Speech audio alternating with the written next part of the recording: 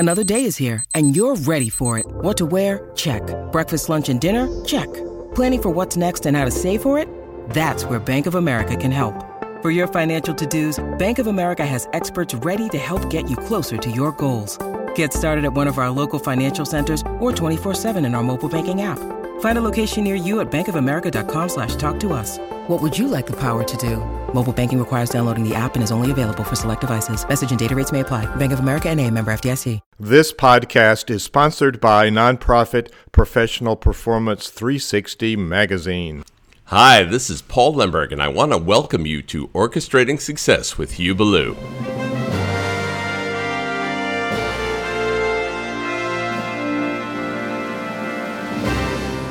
This podcast is all about ways to redefine leadership as a pathway to increasing your business or nonprofit income. Now, here's Hugh with today's session. Hey, it's Hugh Ballou again. My guest tonight is a man I met through another person, his publicist. And we talked a little bit, and I discovered we had a lot of values in common, and we do similar work. And we're going to talk about David Duryea's new book that's out. And I've got a copy of this book, and it's really good. It's 200 pages of really, really well-researched, well-written content. And the book is called, I'm getting to the cover, and I started reading and I've gotten deep into it. The cover is a light bulb, and it says, "Do the right thing."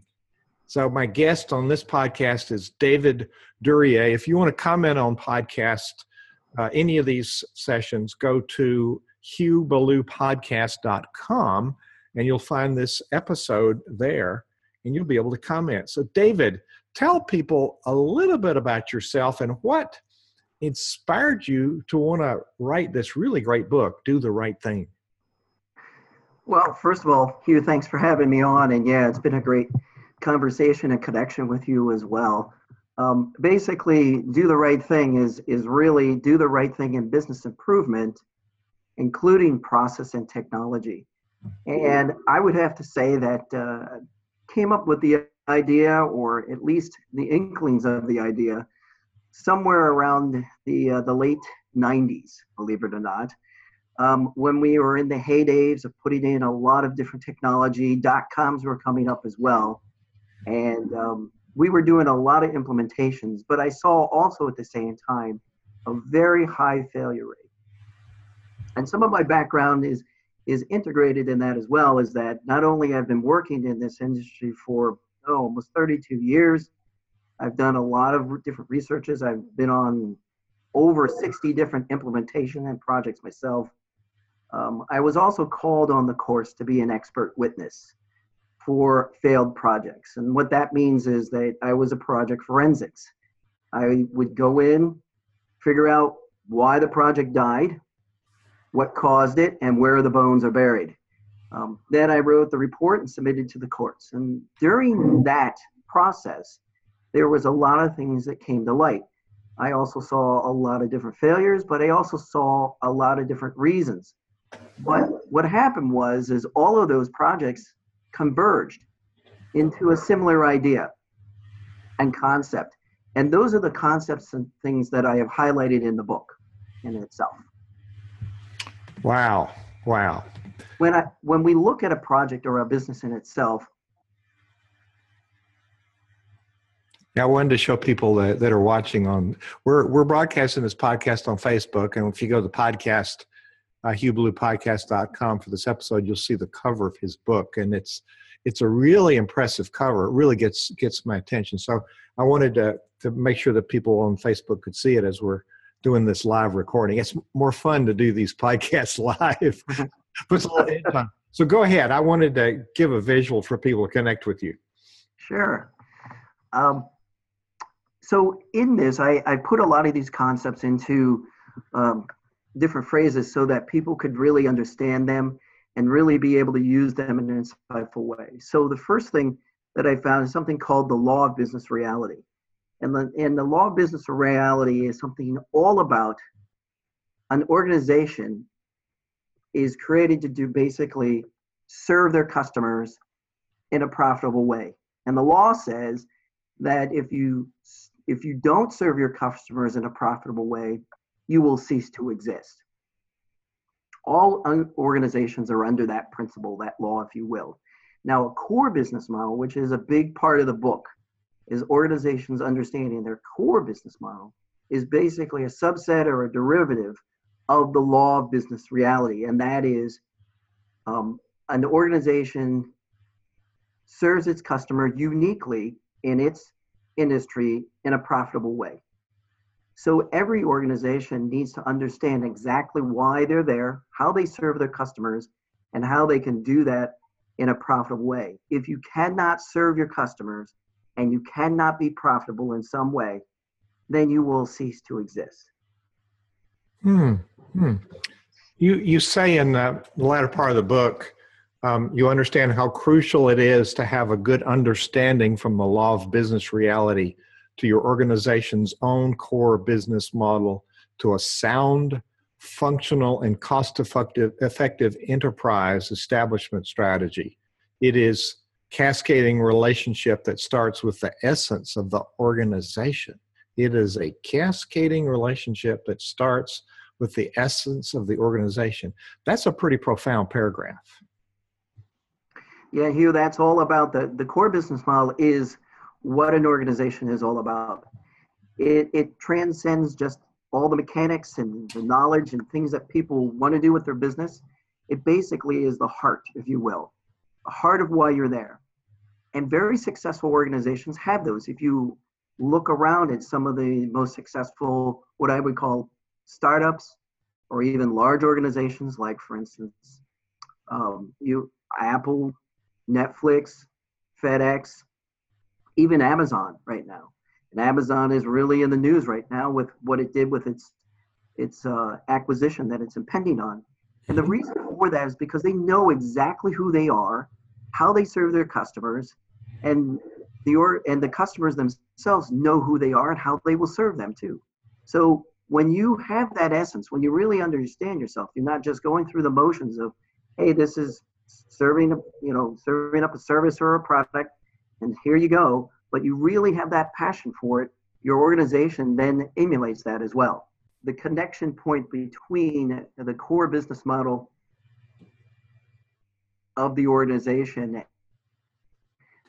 all of the operations that need to activate, if you will, your core business model. Now, basically, all that is in the book, it described as three major pieces: your marketing and sales, your product or service development and delivery, and your administration to support all those. So all of those different pieces have activities and processes that need to go on. And the essence is something that terminates all of those things. And the core business model then turns into core business processes. And then they also turn into core business enablement. And we discuss that all the way through the book so that you understand that when you buy a certain type of technology, that if it doesn't further your core business model, then you're going to have a real problem being able to serve your customers in the way they want to be served. Just to give you a quick idea that here is that in the when we're doing implementations and things, I have, and actually doing a couple of forensics, one of the root causes of the failures was because they actually purchased software, which is called ERP software. They purchased some software that was really designed for like a different industry than the industry they were in. Like, for instance, if this was a distribution company and they bought software that really was all about manufacturing, those were a mismatch. And therefore the software didn't fit them real well. And therefore the project failed. And in this case, the project failed. It brought down the organization. It literally sent the company into Chapter 11. Oh my goodness. Yep. My goodness. You talk about that as well. You can see the direct relationship of how it affects not only your business, but every business. It is the reality-based improvement that so many organizations seem to try to ignore or circumvent. Now that you have insight to the misguided leaders, now that you have the insight to the misguided leadership styles, failed establishment initiatives, and disintegrated operational models that have led to failed projects and bankrupt companies. But in turn, you now have the methods to correctly drive your company to be one of the industry leaders. So how did you come to the essence of all of these? There's a lot of moving parts, and you address all of them in the 200 pages of this book, and I find it easy to grasp because it's laid out so cleanly. I hate books that are just all copy, but you've got it laid out, so it's really easy to grasp the concepts visually, which means I can, in my simple mind, I can internalize it. But tell me about your background of how you assimilated all these components and put them together in this really good book. Well, because I was not only doing implementations for business, but I was also doing forensics, I could see it from both ends. So I was speaking not only to people that were in the operations side, but I was speaking to the business side. I was speaking to board of directors. I was speaking to investors, and it gave me such a broad-based perspective of exactly every level of the organization and which each level has an impact or influence on it. I also spoke with some customers. So I got the unique perspective of understanding how the customers look from the inside, from the outside in, and then also from the management and leadership from the inside out. Because of that broad base, or you might say a holistic viewpoint that I was able to glean out of so many different engagements, I was able to clearly put all of these concepts together. And also I saw how they all connected. And they were all, if I will, holistically and synergistically connected. Like that word synergy. My company, as you may know, is SynerVision. I took synergy and vision and put them together. And as you may also know, I spent 40 years as a musical conductor. And we create the culture of high performance, which we call ensemble. And so SynerVision is sort of what resembles ensemble in a culture that's not a music culture. But what you talked about your core model, I relate everything to the orchestra or the choir. There's a core model for how we function, and it's a very high performance model. And you either cut it or you don't play. Mm-hmm. And so it's a very, very high standard indeed. And I'm yet to find that kind of standard in any kind of other organization that I work with, whether it's a mid-cap corporation or a smaller nonprofit. I don't find that system anywhere. So this core business model driving to higher performance, expand on that a little more if you think there's some synergy in what I just talked about. Oh, absolutely. I have been nowhere near the level of music talent that you've been, but I certainly have played an instrument and been all the way through college in the marching bands and things like that. So if you can't play in tune, you're out. You know it instantly. Someone's out of tune, right? In fact, we're always nudging the guy next to us and go, "Hey, what is wrong with you?" Right? In the same side of it, in the marching band, if someone isn't in line, oh my gosh, you know that right away too. In fact, the whole audience sees that. So the idea of the core business model is exactly what he says. It is exactly what you said, Hugh. It actually is not only the essence, but it's also the goal. It gives you the idea of exactly what you need to do. Everybody, as you say, you're a conductor. Everybody in the orchestra needs to look at you. Everybody needs to know where they are in the music. Everybody needs to know what's coming next. It's the same thing as the core business model. Everybody has something they understand what it is they're driving for. This is the model. This is the goal. This is what we need to do. They all know their different places in the organization, whether it's in the process of of marketing, sales and service, administration, service or product delivery, but they all know what their individual roles are, and then they all know how they fit together. So the whole operation runs at the same time. And believe me, they know when the sales and marketing isn't in sync with the product delivery because somebody's overselling the features, or just the product itself, the features aren't doing with what they said and it's not in alignment with the core business model, all the way down to your attorneys. If your attorneys are not expressing the same kind of contracts and things like that they need to, that emulates who you are as a core business model, then all of it together is either in sync or out of sync. And guess what? Your customer is going to know immediately. That's so critical. Under your business improvement model on page 162 in your book, step 1 under part 1 of the business strategy structure, you have understanding the law of business, and the footnote here, the description underneath it is organizations serve customers in a profitable way, and then in parentheses, balance, quality, and efficiency, or cease to exist. And in the next one, understand the target, the core business model, why organizations generate profit differently from their companies, different from their competitors, So we want to serve customers in a profitable way. And it's really the balance that's important.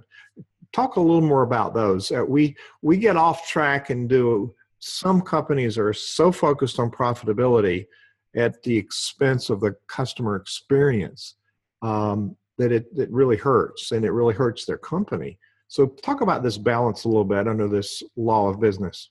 Yeah, that's a great point here. The whole idea of the core business model is all about balance. It talks about you got to serve your customers and you have to earn profits. Otherwise, you're not sustainable as an organization. You cannot continue to serve your customers in the way they would like if you cannot make the profits that you need. At the same time, we know that you have to earn some sort of profits, not only to maintain, but to pay all your expenses and to earn a little bit of investment.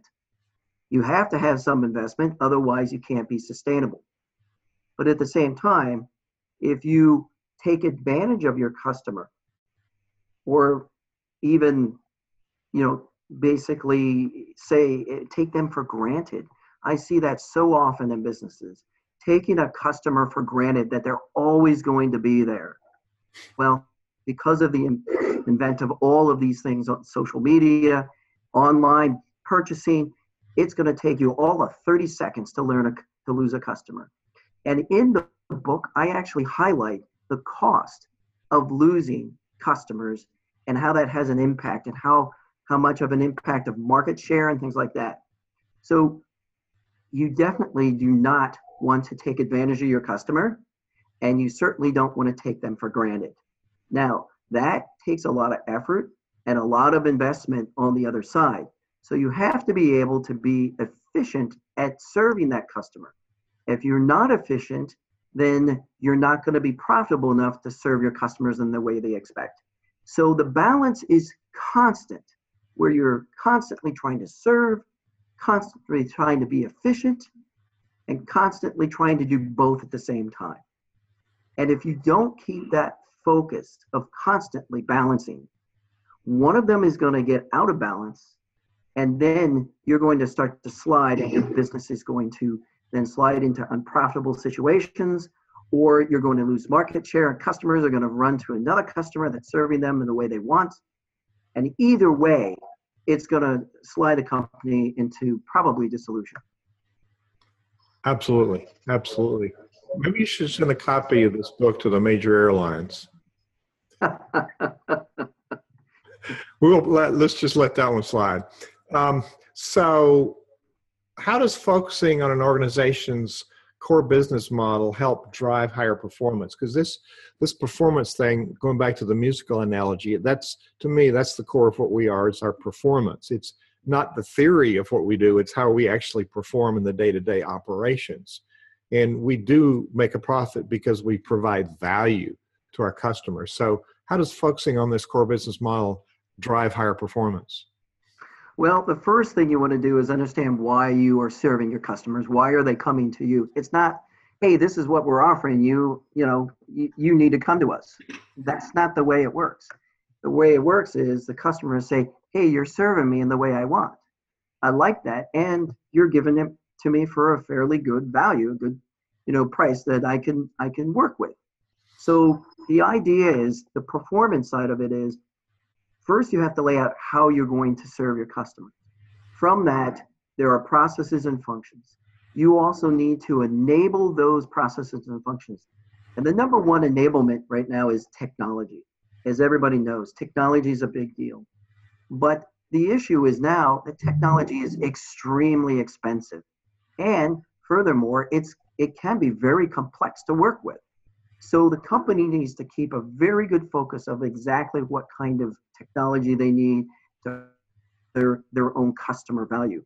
So when you're driving in performance, towards the back end of the book, I actually have it laid out where you can actually measure the performance of your processes in something I call core business productivity. And there's a way that you actually can measure that and then compare that with a new operation you want to put in. That is a good way for most organizations to understand whether a new piece of technology, a new vendor, even a third-party outsourcer. I'm constantly being asked, should we keep something in-house? Should we give it to a third party? Well, remember this. Anytime you take a particular function and you move it outside of your organization, it's going to basically dilute your core business model because somebody else is doing it. So if there's a way you can maintain that, that's fine.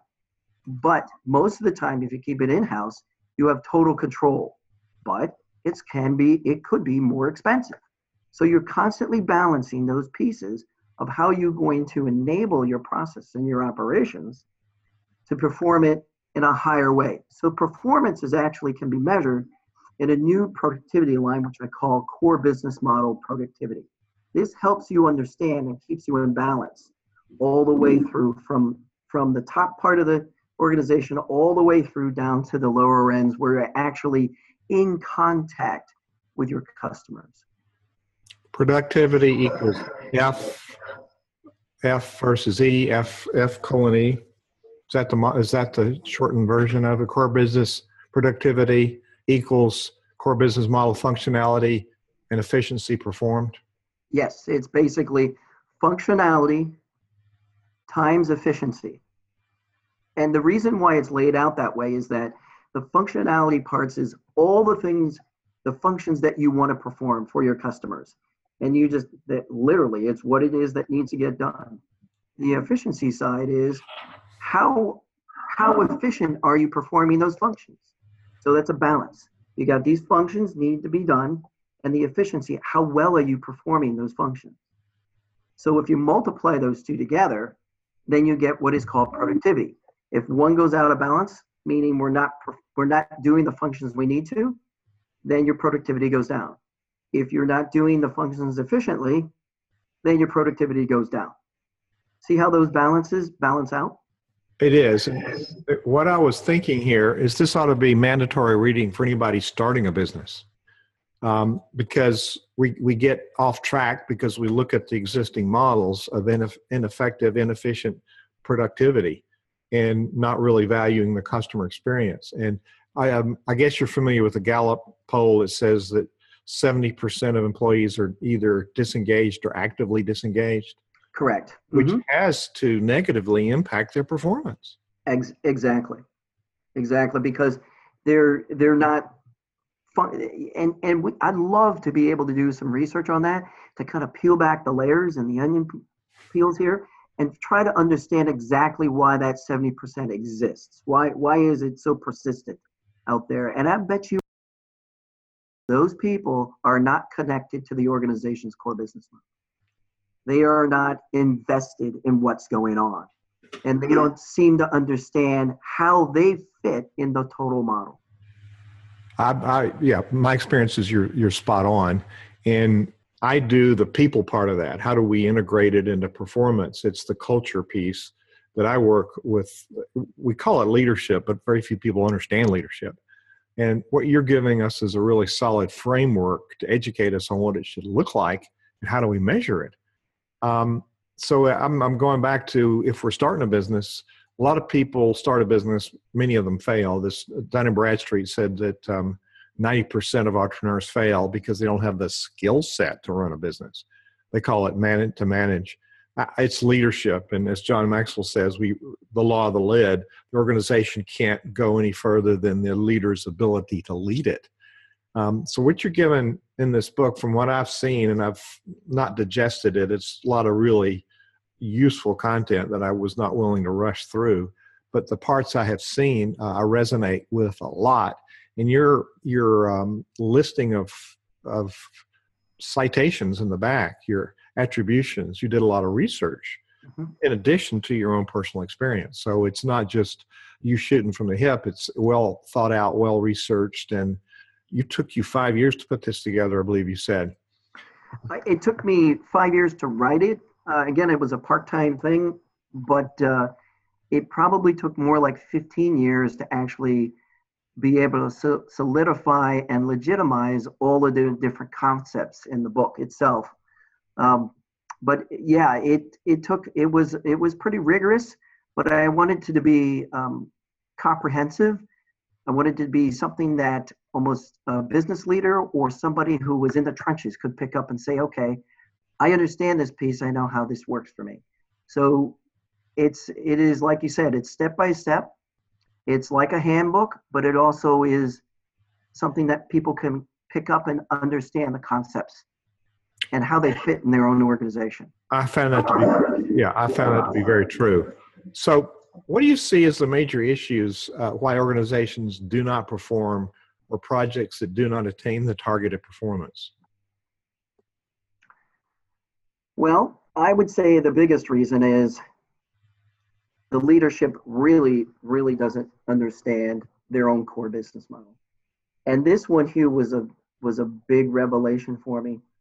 When I went in, and I even have a story in the book about how I sat down with a business leader and I asked him the question, so why do the customers buy from you?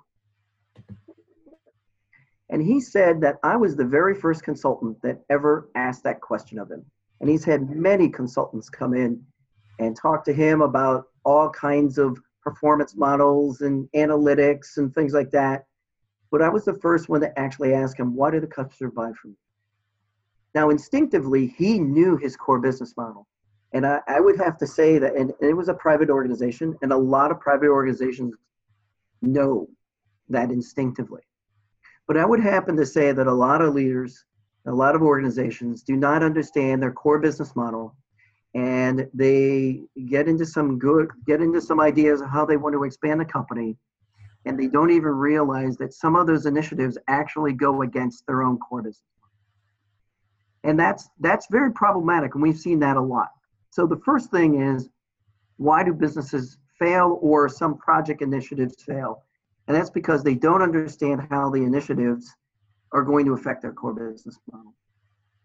I would say the next thing is the companies don't understand how their own products and services fit into their core business model. And one of the great cases I would think of this is Apple Computer. If you look at the history of how Apple Computer has come up and what they've been able to do, and they've changed a lot over the years, but what hasn't changed is really their core business model. And their core business model, people don't even realize, but they take technology and make it simple. Oh, yeah. That's what they do. Now, on top of it, they make it, if I will, they make it cool, And that's how they've been able to add on all products, not just computers, but also their phones, their pads, their iPods. Everything they do is all about taking some technology and making it easy to use, and then making it real fun. So they really understand their product, their services, and how all their products would fit up inside of their core business model. I would say another big one is the misnomer that technology will automatically further an organization's core business model. Not necessarily. You have to get the right kind of technology. And then the next one really is a big one I work with almost every day, and that is innovation will automatically further an organization. Now, those two sound a little bit the same, but it's not, because there's all kinds of innovation that comes out, but sometimes organizations don't necessarily mesh with the innovation itself. Now, here's the biggest one of all. Organizations that don't even realize that their industry has been changed by innovation, and they don't grasp that.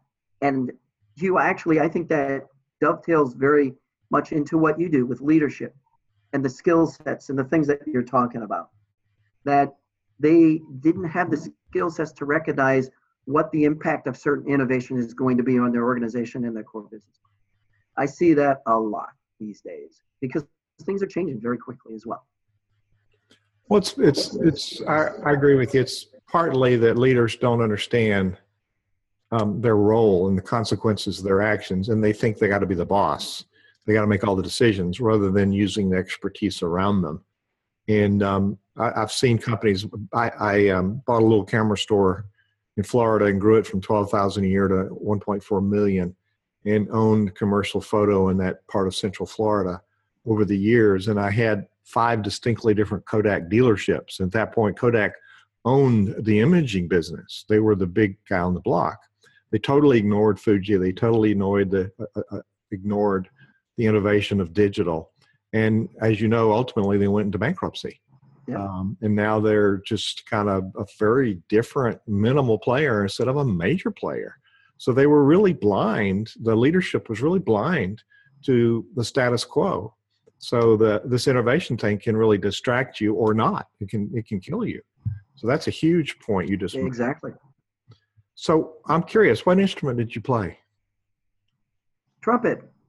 I won't tell you my trumpet player jokes because you probably come back with conductor jokes. So there's some synergy in the core business model and the orchestra. I'll use the orchestra because there's so many different kinds of personalities.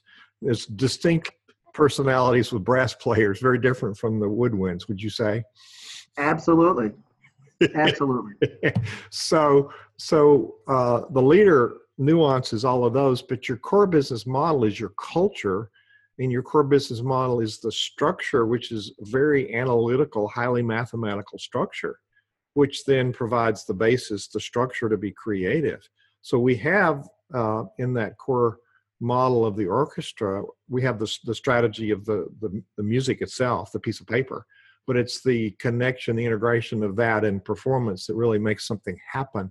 So the core business model there is what's missing, and the understanding of it, and the different players understanding their role, and then having we serve the music, we serve the client, which is the audience. So we focus on what makes it the good user experience. So is there an analogy there that fits what you're talking about? Oh, absolutely. When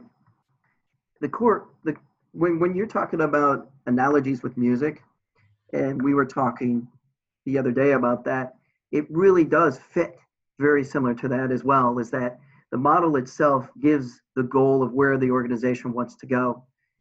The other people, as in musicians, know what they're musicians, they know how to play that instrument. They need the sheet of music to know how they fit all together. And if they fit all together and they're doing the right thing, then they sound fantastic. If they don't, then we're out of tune, we're out of key. Some are coming in when they're not supposed to come in on the music. I only make that analogy because I had a professor constantly tell me, he was a stickler for making sure you were coming in right exactly on the downbeat of where you should be. And he knew within milliseconds, almost, it seemed like, whether that was accurate or not. But all of those things together, if you don't come together, then you sound awful. Just like core business model, if you don't have everyone together, which sounds like an amalgamate of actually the culture and the structure and the operation all working in concert together. Uh-huh. And when they do, then it's working very well.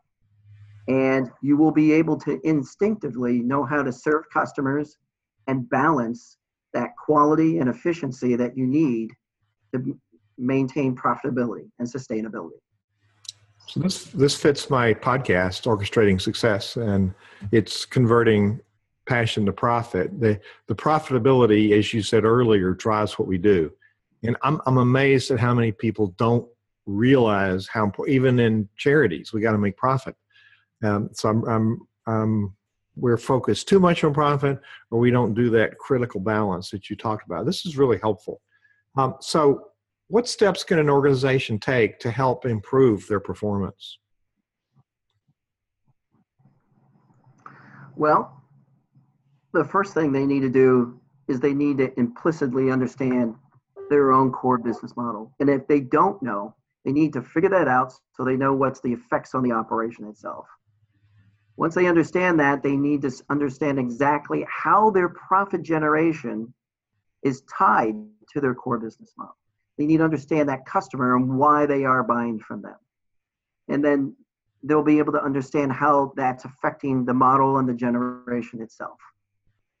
I think that I really think that business needs to constantly review industry trends and changes that might impact their core business model.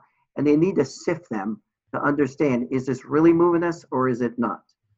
And further, technology and innovation, or even a lot of it is, what about a disruptor?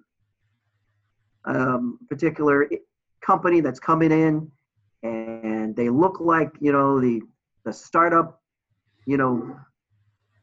fathered son, if you will, and they come up and then all of a sudden they just dissipate out.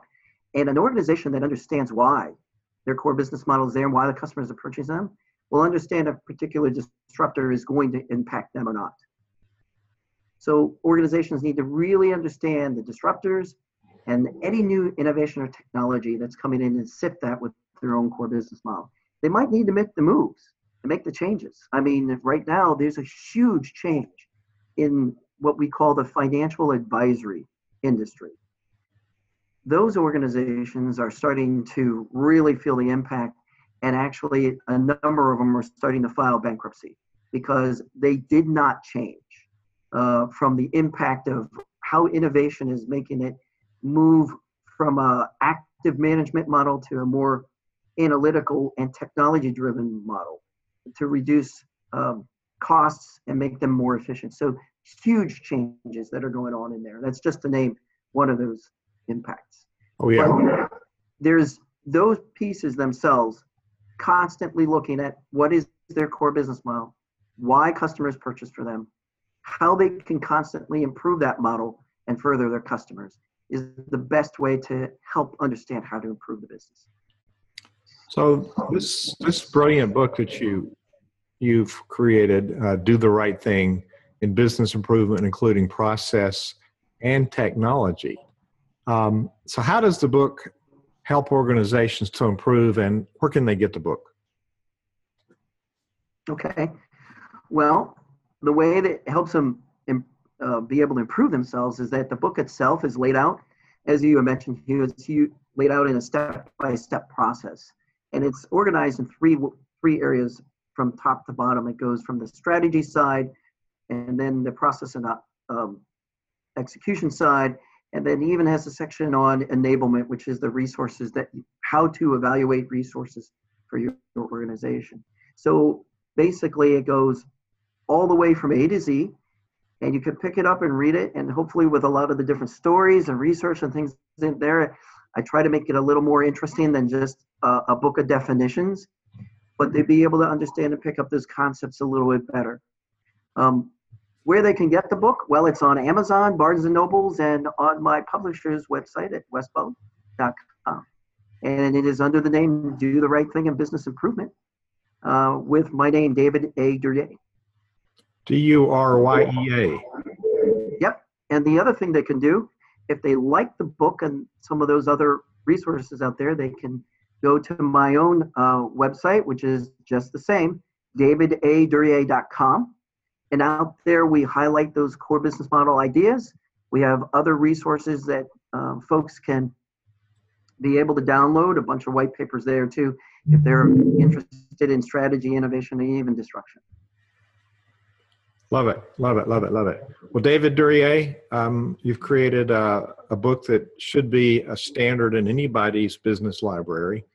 And it's not only a learning experience, but it's a good reference tool to go back to keep current. I suggest to my clients they get good books like this and they read it through with a highlighter and highlight, and then 6 months, 8 months later, go back and read it again with a different color highlighter.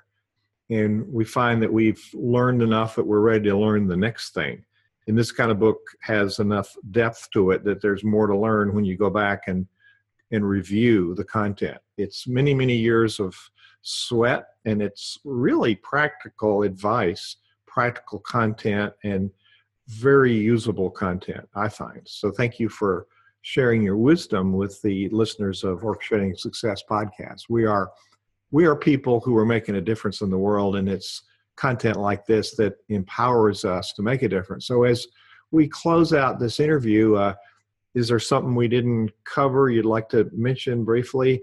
And then finally, what's a tip or a thought that you'd like to give people as we do a summary at the end here?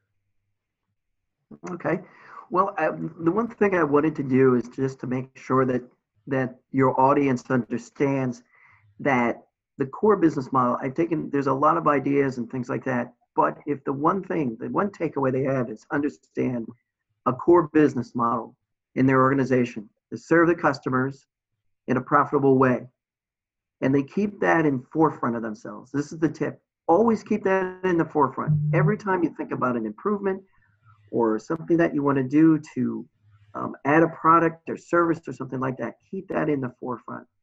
And then your organization will not get off the rails. They will keep to the core business model. And I believe they will be able to sustain a high level of success in all they do. David Duryea, thank you for sharing your wisdom with our listeners today. Thanks for having me, Hugh. It's been my pleasure. Thank you so much. Thanks for listening today to the Orchestrating Success podcast. Be sure to subscribe on iTunes to stay focused on ways to redefine leadership and increase your profit.